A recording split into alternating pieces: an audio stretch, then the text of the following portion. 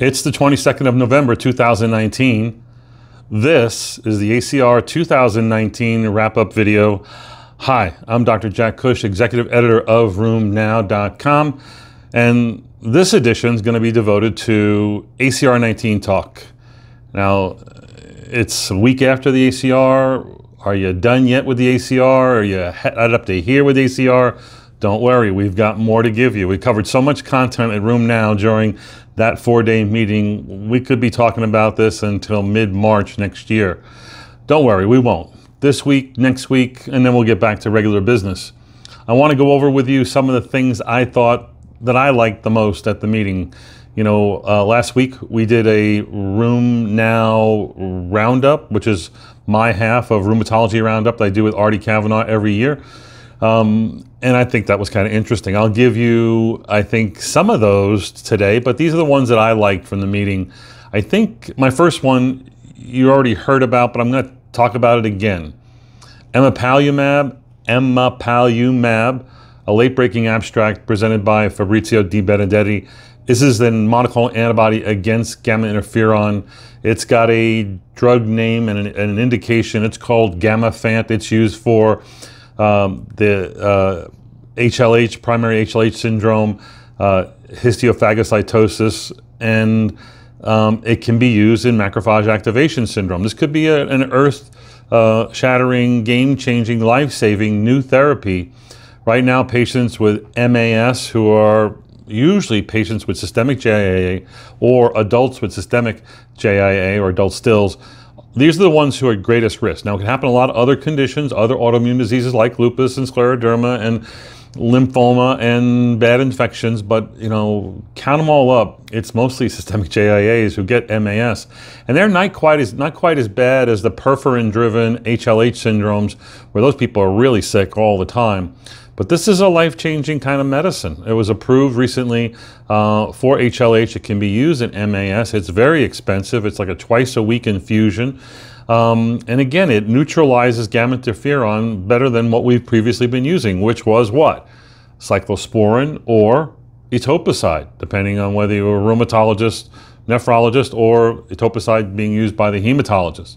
So they know this works because people have bizarro lab numbers just crash down and get normal. Once they're given these infusions, people who are toxic become relatively stable. Again, in this particular study of 9 patients with MAS in systemic JIA, they showed rapid clinical improvement, dramatic reductions in CXCL9 levels with the first infusion of this monoclonal antibody against gamma interferon. They were able to lower their steroids. I think it's a game changer. If you're managing patients with stills, I think you should know about this. And it's going to be really effective for people who are sick in the ICU and in the hospital. I also talked about methotrexate last week, but I think it's worth repeating. Dan Solomon's report, 1890 is the abstract number, about the CERT cohort. That's the cardiovascular cohort where they tried methotrexate, and no arthritis involved here, just cardiovascular patients at high risk given methotrexate. And some of the numbers that came out of that are helpful. You know the toxicity of methotrexate, but do you know the rare toxicity numbers that people get all hung up about? You know, people refuse to take therapy based on 1 in 1,000 risk. What are those risks? Well, let's talk about methotrexate pneumonitis. I saw 2 when I was a resident, and that was before methotrexate was even approved for use in rheumatoid arthritis. And I really haven't seen a case yet. A lot of talk about it, but no cases of it. I think folic acid prevents this. But in this study, where everybody got folic acid and usual dose of methotrexate, the event rate was higher on methotrexate, but it's really low. 7 cases versus on methotrexate versus 1 on placebo, and that was a 0.3% rate, or actually the incidence rate was 0.2 per 100 patient years. So that would be 2 per 1,000 patients. This is why we rarely see this. But again, that's the risk. The other rare event is pancytopenia. Now, you know, most patients who get methotrexate, who get cytopenic, are going to get leukopenic before they get pancytopenic. They don't ever get thrombocytopenic without pancytopenia or leukopenia. They don't ever get a severe anemia without the other elements being involved. The white cells are affected first, and then all the cells get affected. And of course, it's usually patients taking normal doses going to renal failure and get basically then toxic doses of methotrexate. The risk of pancytopenia here was 3 per 1,000 on placebo and 13 per 100 on methotrexate. Not significant, but certainly numerically higher. Patients need to be on folic acid to also prevent this side effect. Pregnancy and discontinuation. I think this is a big issue in your patients who have RA and who are on a biologic and you don't know what to do with their biologic. Number one, almost all the biologics can be safely used to get pregnant on. The question is, once you get a positive beta HCG and a positive pregnancy test, what do you do with the biologic? Do you stop it and whatnot? The general reflex here has been to stop the biologic and immediately with a positive pregnancy test. My hunch, based on watching some of the data over the last few years, is that that wasn't always as good as continuing the biologic. And that's borne out by two abstracts in this meeting. Abstract 2292 comes from Italy and Spain, 86 patients, 83 patients. Abstract 2279 comes from Germany, 70 patients. They both say exactly the same thing. When they compared patients who stopped at a positive pregnancy test versus those who continued and may have stopped later or may have continued throughout the pregnancy, there was a threefold higher rate of pregnancy complications, first off, a threefold higher rate of flares during the pregnancy. On one of the studies, they actually looked at complication rates, and they showed, again, not only were there more flares, more steroid use, there were more preterm births in those individuals who stopped it upon knowing that they were pregnant. The idea is that you don't know if an RA patient is going to flare during pregnancy. A third will. A third will be about the same. A third will get worse. The old idea of 80% going into remission once you're pregnant with RA is wrong, and based on no data. All the studies I'm talking about with one third are based on metric studies and prospective studies. So the idea here is get pregnant, and yes, you could stop, but you run the risk of flare. It may be wise to continue at least into the first trimester, and if a patient wants to stop, then you stop. Of course, if this is the first pregnancy, and all first pregnancy moms are all wigged out about drugs and babies being born with 3 noses and that sort of thing, so they're going to drive the bus on decision making here, and they're going to want to stop therapy, and it's okay to go along with it. However, if they are sick and active with inflammation, no, continue the drug. They'll do safe. You can only grow a good baby in a milieu of no inflammation. So that's something you need to tell your patients. Look for the upcoming ACR guidelines on reproductive health. They're in review at the journal and AR, 3 manuscripts. It's going to be really great stuff when it comes out. It's a lot of content. You'll be shocked at how much is going to be in there. Lupus trials, there was a lot of lupus trials that were presented, negative trials for fenbrutinib, the BTK inhibitor, not only in lupus, but also in RA. I would not be developing a BTK inhibitor, bad idea. Another CD20 monoclonal antibody, obinutuzumab, also sort of failed, didn't look very good. There was a study out of Japan, actually out of China, telitacicept. Atacicept has been studied before. Telitacicept is a fusion protein of TACI and IgG1. It inhibits both BAFF and APRIL. It's supposed to be really good at neutralizing them and decreasing B-cell responses. Well, their results out of China were incredible. So incredible, I don't believe them. We need to see other data. I'm not even going to go over it. But the two highlight studies were the TULIP studies, TULIP 1 and TULIP 2. TULIP 1 was presented by Dr. Rich Fury, where in 457 patients with active lupus, no particular kind of lupus, they excluded really bad nephritis and cerebritis, and their primary outcome was an SRI-4 outcome, and it failed. TULIP, the drug that they used was anifrolumab, 300 milligrams or 150 milligrams, failed against placebo. It did not meet its primary endpoint. There were other endpoints that looked a little better for anifrolumab. Now, anifrolumab, 2 years ago at EULAR, Dr. Fury presented a phase 2 trial, which was just gangbusters. Large delta treatment effects between placebo and the active drug. Looked like it was going to be the next savior for lupus. In phase 3, it did not look good in TULIP 1. especially using again, the SRI-4 standardized main primary endpoint in lupus trials. At the same meeting, a few days later, Moran from Australia presented the results of the TULIP-2 study, which was kind of the same designs, kind of the same patients, 362 patients, anifrolumab 300 versus placebo in this one-year study. Boom, now it works. What's the difference? Primary endpoint was the difference. After discovering the SRI-4 was a failed endpoint with this drug, they saw that the patients who were measured by the BICLA response, that's B-I-C-L-A, British Isles, something or other, response measure, were better, significantly better. So they changed the primary outcome measure. They went over the FDA. They did not tell the investigators in the TULIP-2 study were blinded. They changed the primary endpoint to a BICLA outcome, and they showed it to be significant. So they changed the game, the rules of the game, midway. Is that kosher? Well, it was kosher with the FDA. So what's the count now on anifrolumab and it's where it stands regulatory-wise? They got a positive phase 2, a negative phase 3, and a positive phase 3. Do they go in for more? Or is this enough to go to the FDA and ask for approval? My guess is they're going to ask for approval. Let's wait and see.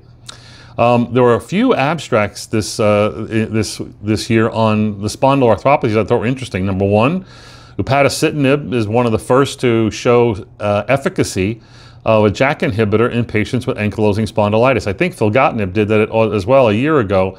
Tofacitinib was studied early on in AS, did not look so good, although they're back on the drawing board maybe looking at that.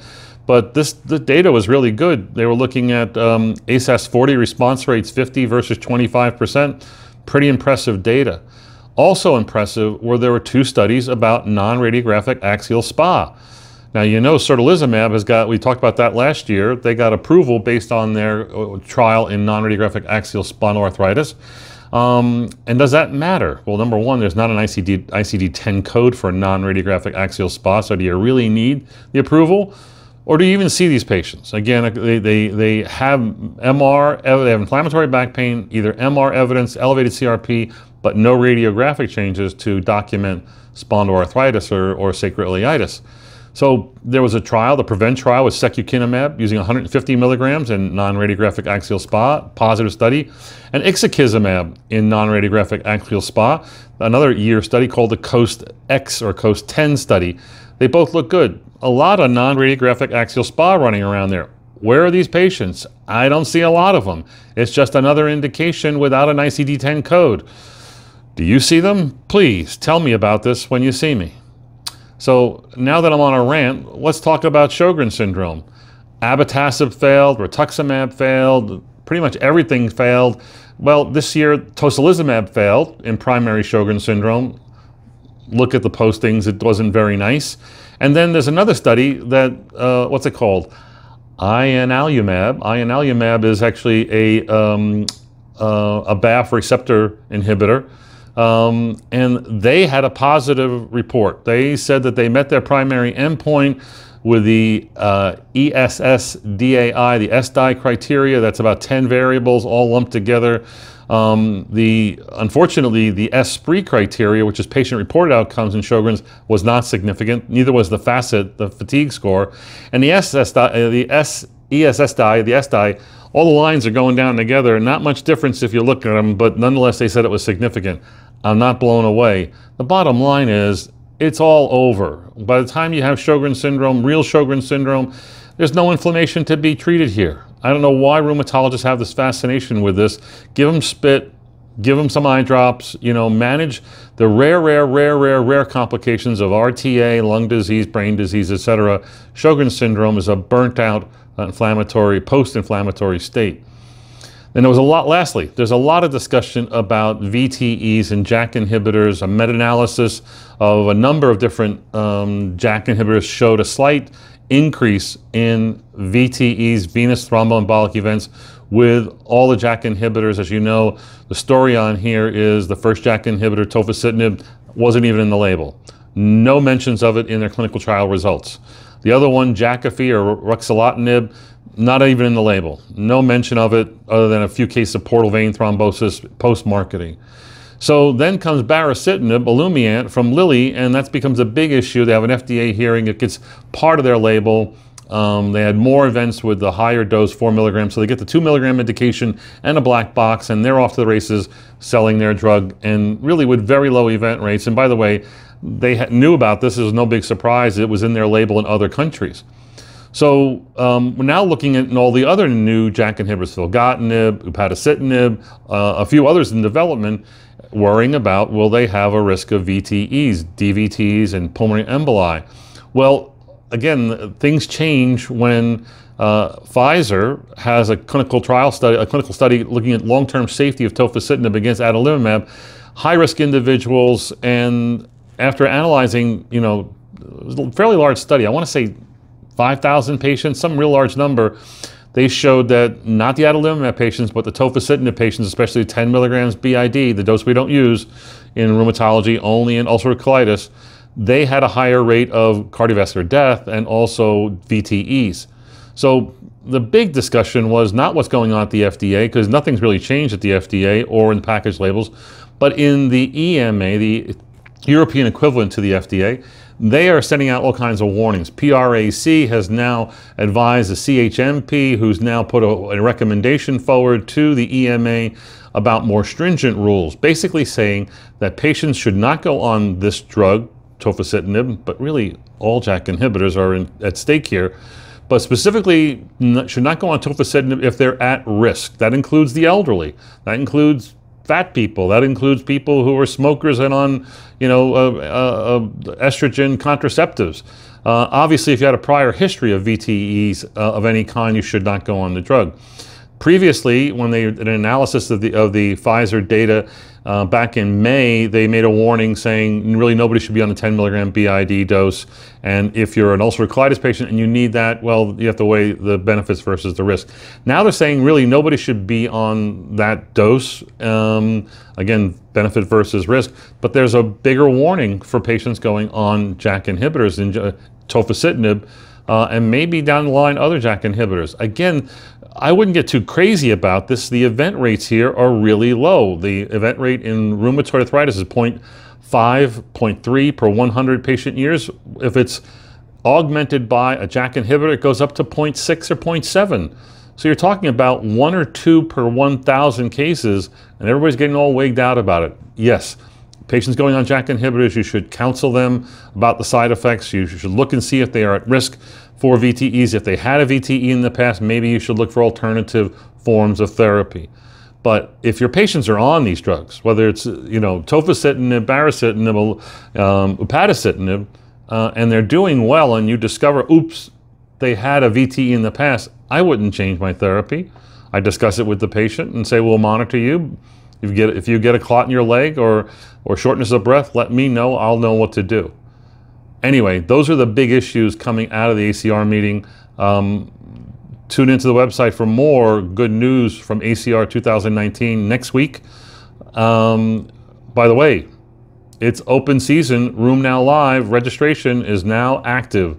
We'll be talking more and more about RheumNow Live. It's going to be, again, the same Friday, Saturday, Sunday meeting beginning March 13th, 2020. It's going to be held in beautiful downtown Fort Worth, Texas. A grand experience was had by all who attended.